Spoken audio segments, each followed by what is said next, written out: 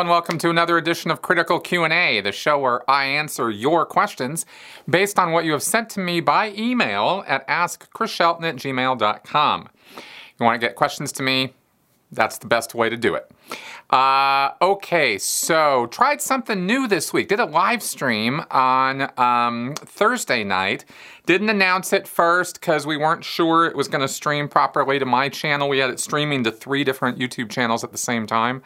And it's just a discussion about Stefan Molyneux and some of his more outrageous tweets, and we sort of had a good ribbing time with that. It wasn't any sort of it wasn't intended to be some deep conversation or critical analysis, and I think that disappointed a couple people. But, it was just something I thought might be fun to collaborate with other YouTube creators.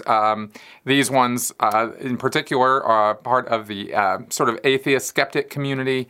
And I've been having a good time talking with these people, having some of them on my podcast, and I thought we could do some live streaming.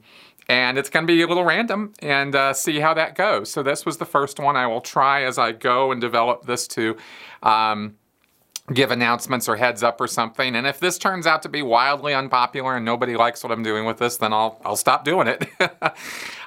So anyway, just an idea of something else to throw some content out there and also let you guys know in a more spontaneous way, maybe reactions to current events or social issues or things that are part of the current dialogue right now that I don't get a chance to address as quickly or as fluidly or spontaneously in my podcast or my Q&A show. So that's kind of the point of that, and we'll see if anybody wants to watch that. So.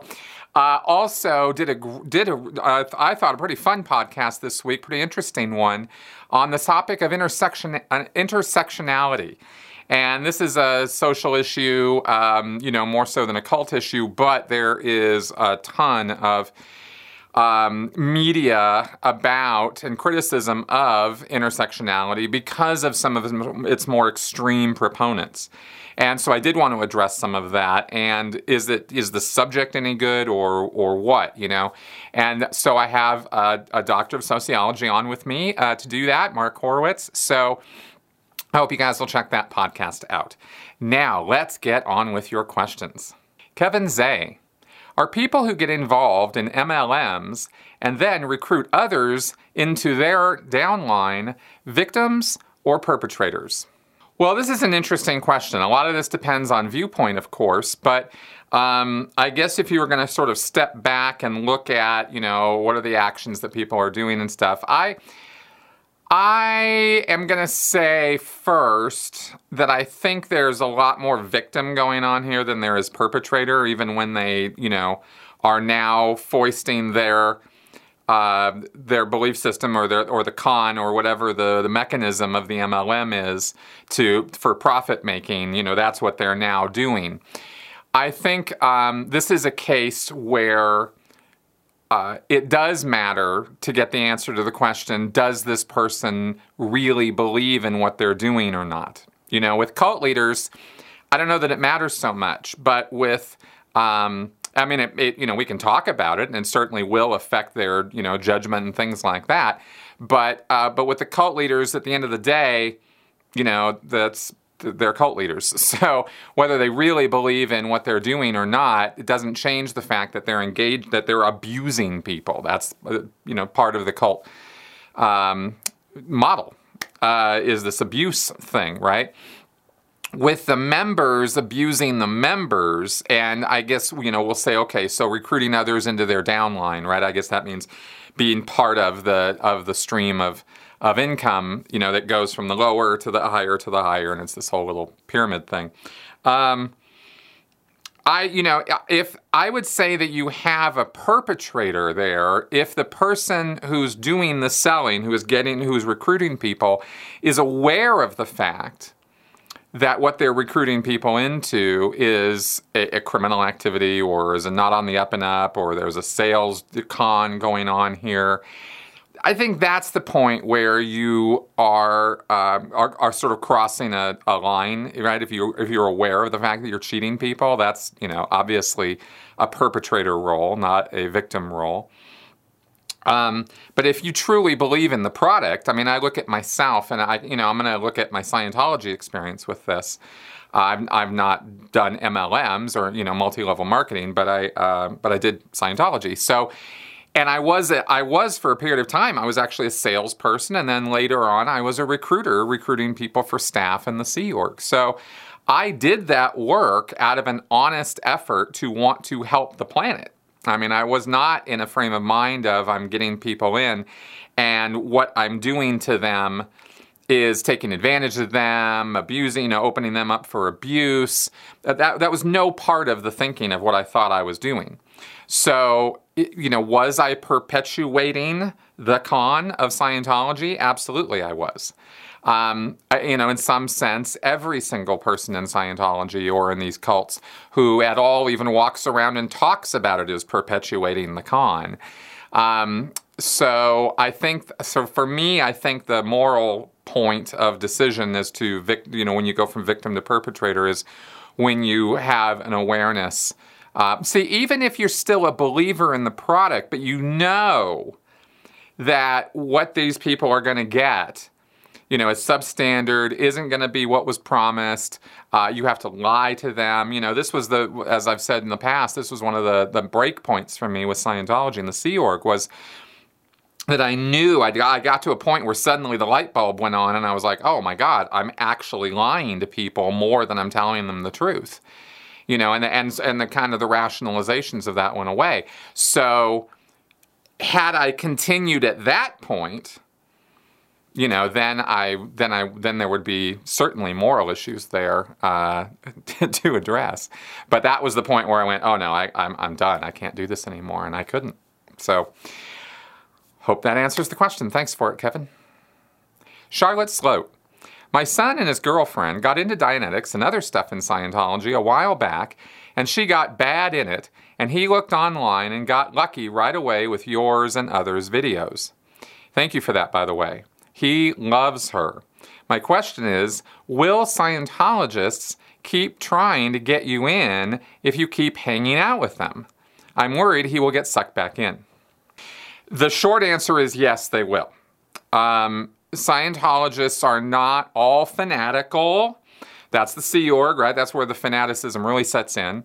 But Scientologists are eager to share the good news, in a similar way to, how newly converted Christians and Mormons and stuff, they want to spread the gospel. They want to spread the truth, right? Scientologists often feel that way, especially at the beginning, before they run into a few walls, try to help, try to tell people about Scientology. But there is always the thing in the back of a Scientologist's mind, no matter, almost at what level Scientologist it is, they're always going to have this idea floating around every time they're talking to you, interacting with you. Boy, I wish this guy was a Scientologist. I wish this woman was a Scientologist. They're always going to be thinking that.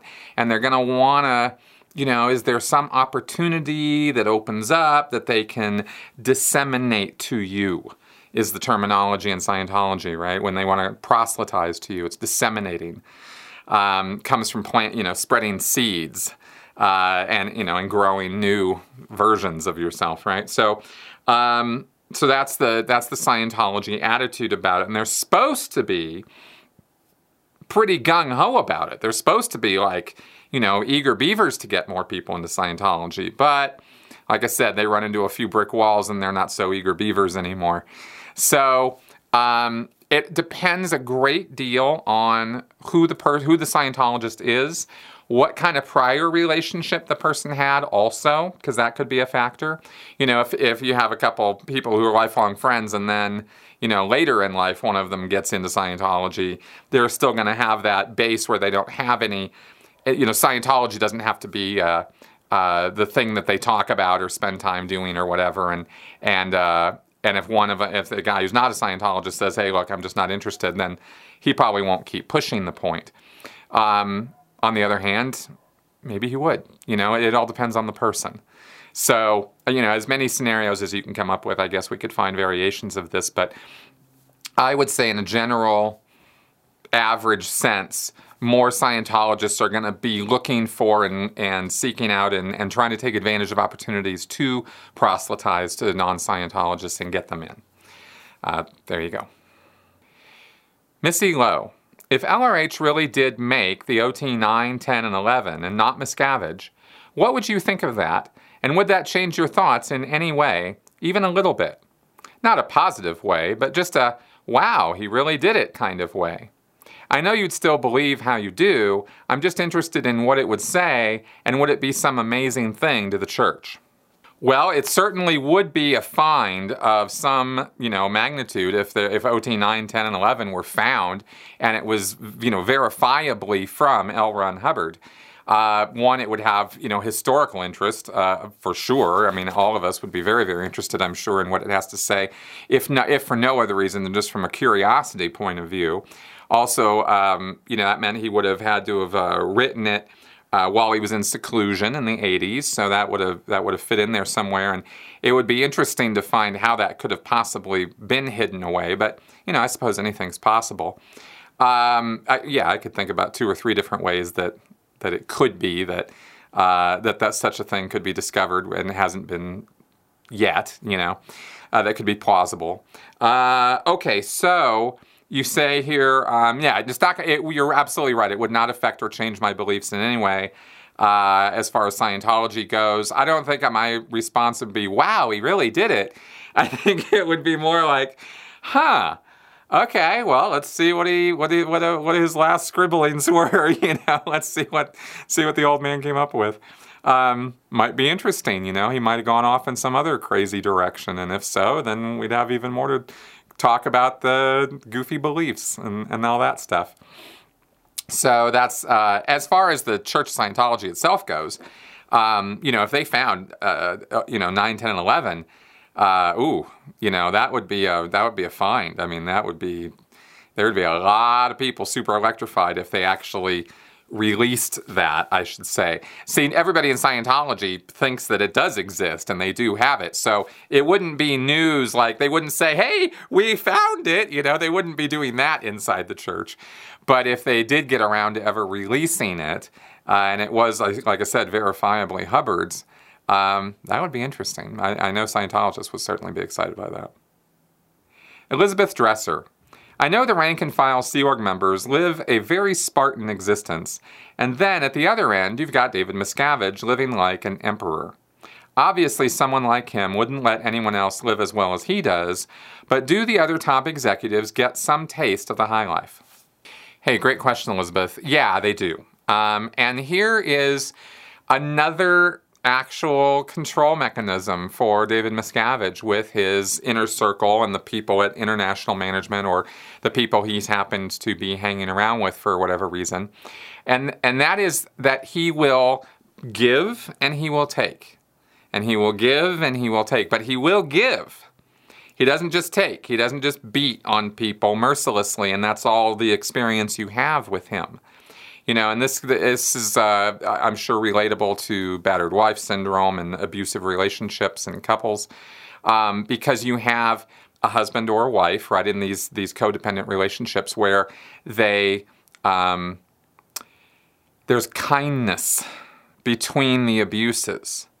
Right, and Miscavige will do this. There are some rewards. There are some bonuses, financial bonuses. There's, somebody gets a car or an SUV or something, or a really nice watch, or some token of appreciation that matters to them, or a nice bonus or something, right? So those things sort of, it's a dopamine thing. It changes the brain chemistry, right? And it does it in such a way that you're never quite sure what it's going to be from day to day. Is today Miscavige's nice day, or is today Miscavige's naughty day, right? Like, how's it going to be? If you don't know, it makes it worse, but it also keeps you hanging on with loyalty longer. And the optimum percent is 50%. 50% gain, 50% abuse. And if a person can be made to perceive that that's what's happening, then, maybe you put some days off, you grant a couple days off every now and again, or you do something special at Sea Org Day, or, some attaboy after some event or something. I mean, just enough that you're maintaining this 50-50 roughly ratio. That would be the optimum way to keep people on a string and keep them being strung along and under your control. And these are the same percentages they run in with gambling, stuff like that. I mean, this is established science. This is not. There's no mysteries to this, right? Okay, so in terms of those execs, they get to travel. Maybe they get to stay in maybe nicer hotel rooms than the rank and file. They get treated with deference by all the rank and file, and that actually kind of is heady at times, especially as you really move up the line and people, everybody around is calling you sir and they're actually saluting and stuff. I mean, that's, that doesn't happen often, but it's kind of a celebrity kind of feeling when it does. So that is something that bolsters people's egos at that level. And of course, remember that Scientology is all about status. And within, outside, in the public world of Scientology, that status is measured by money that you've given and IAS ranks or OT levels and, progress up the bridge.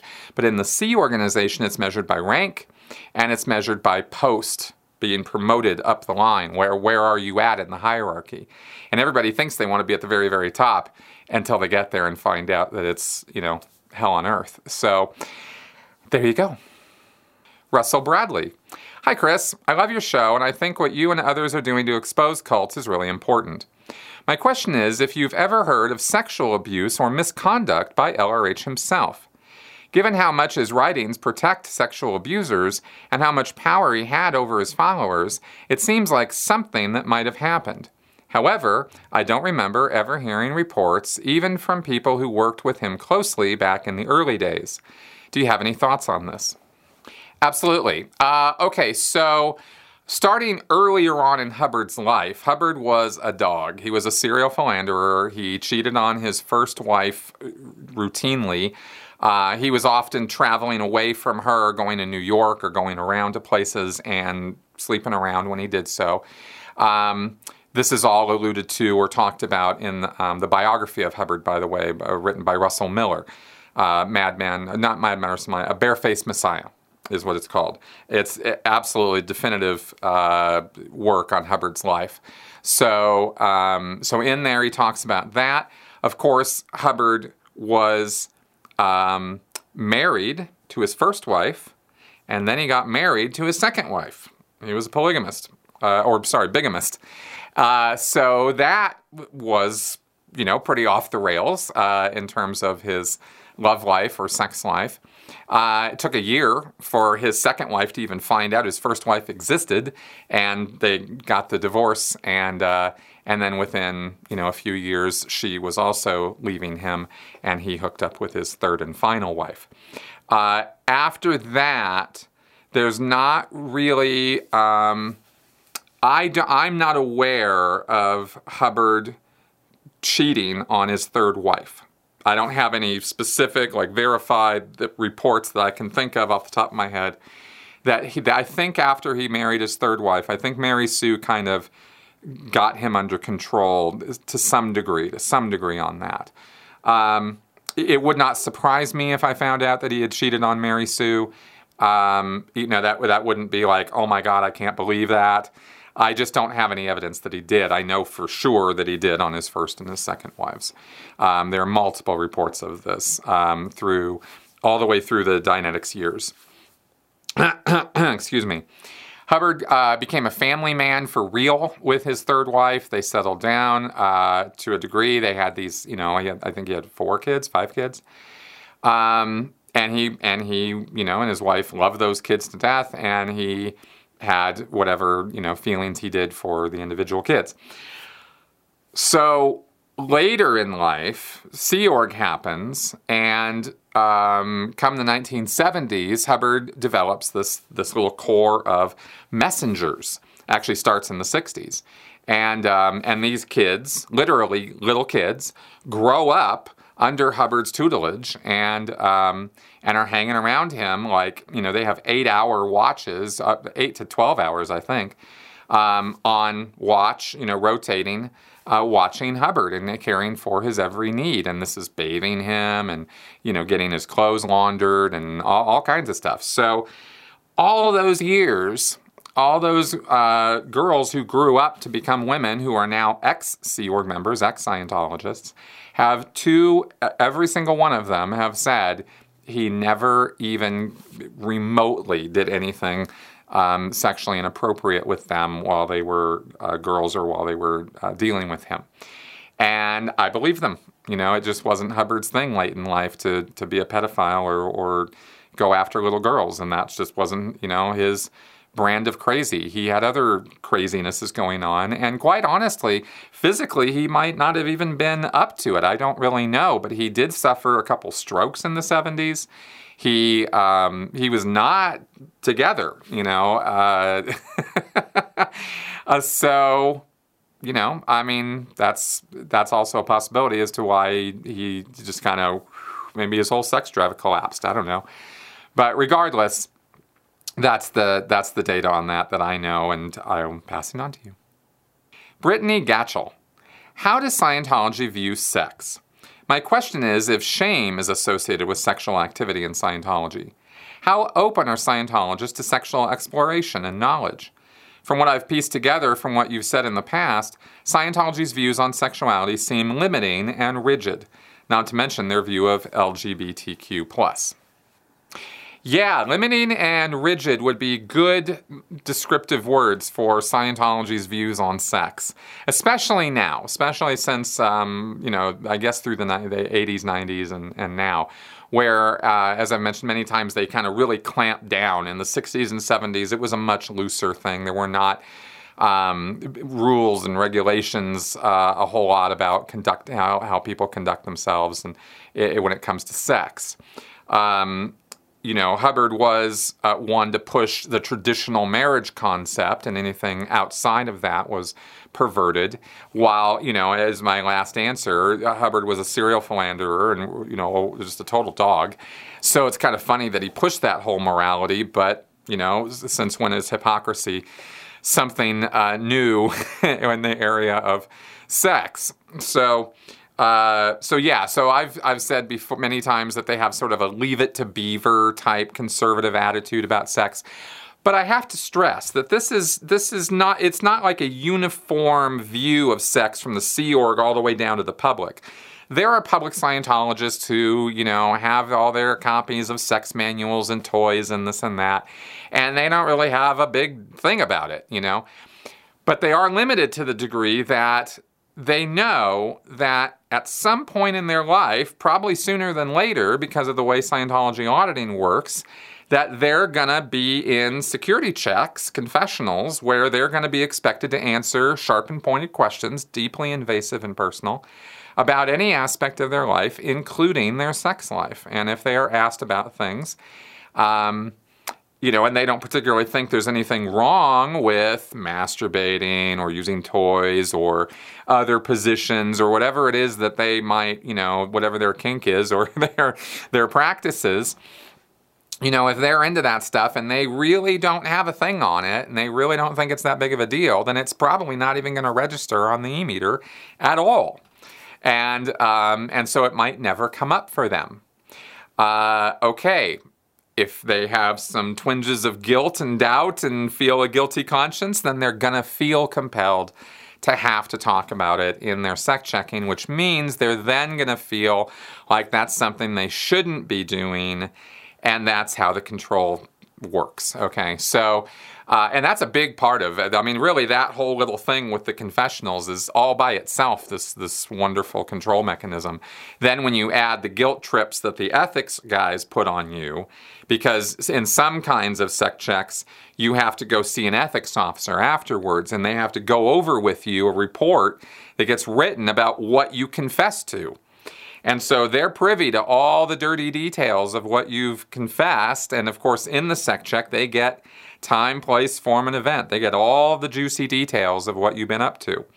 So this information goes to ethics, and then ethics might sit down with you and, okay, so you like the toys. Wow, maybe we're going to have to do something about that. And then you got to go home and throw them all away and, you know, give some attestation that you are no longer, you know, that you're a good little angel now and you're not doing anything perverted.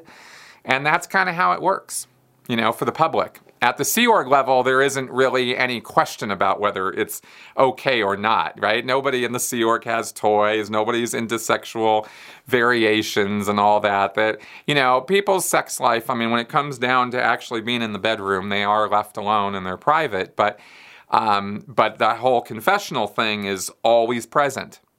And the Sea Org lifestyle also heavily cuts across people's, you know, their metabolism, their energy level, their body budget's all out of whack. They're tired all the time. So their libido tends to dive pretty badly. And so Sea Org members are also just not as interested in sex. Because frankly, they just don't have the energy for it as much, you know. Now, I know I'm not saying that that's everybody, and I'm just saying nobody in the Sea Org ever has, you know, doesn't ever have sex. That's not what I'm saying at all.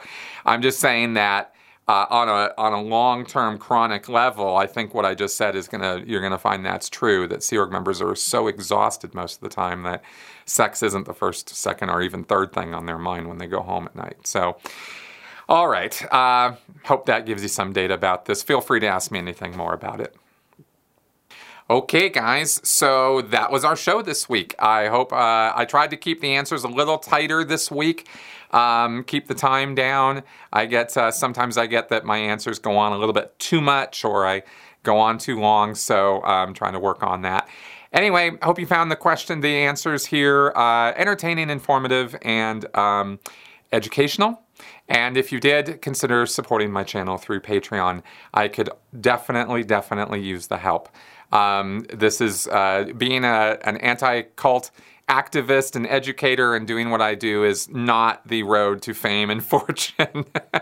But the support that I get from you guys is really appreciated. And it is literally what allows me to keep doing this. So please do support this channel. It means a lot. All right, guys, I'll see you next week. Bye-bye.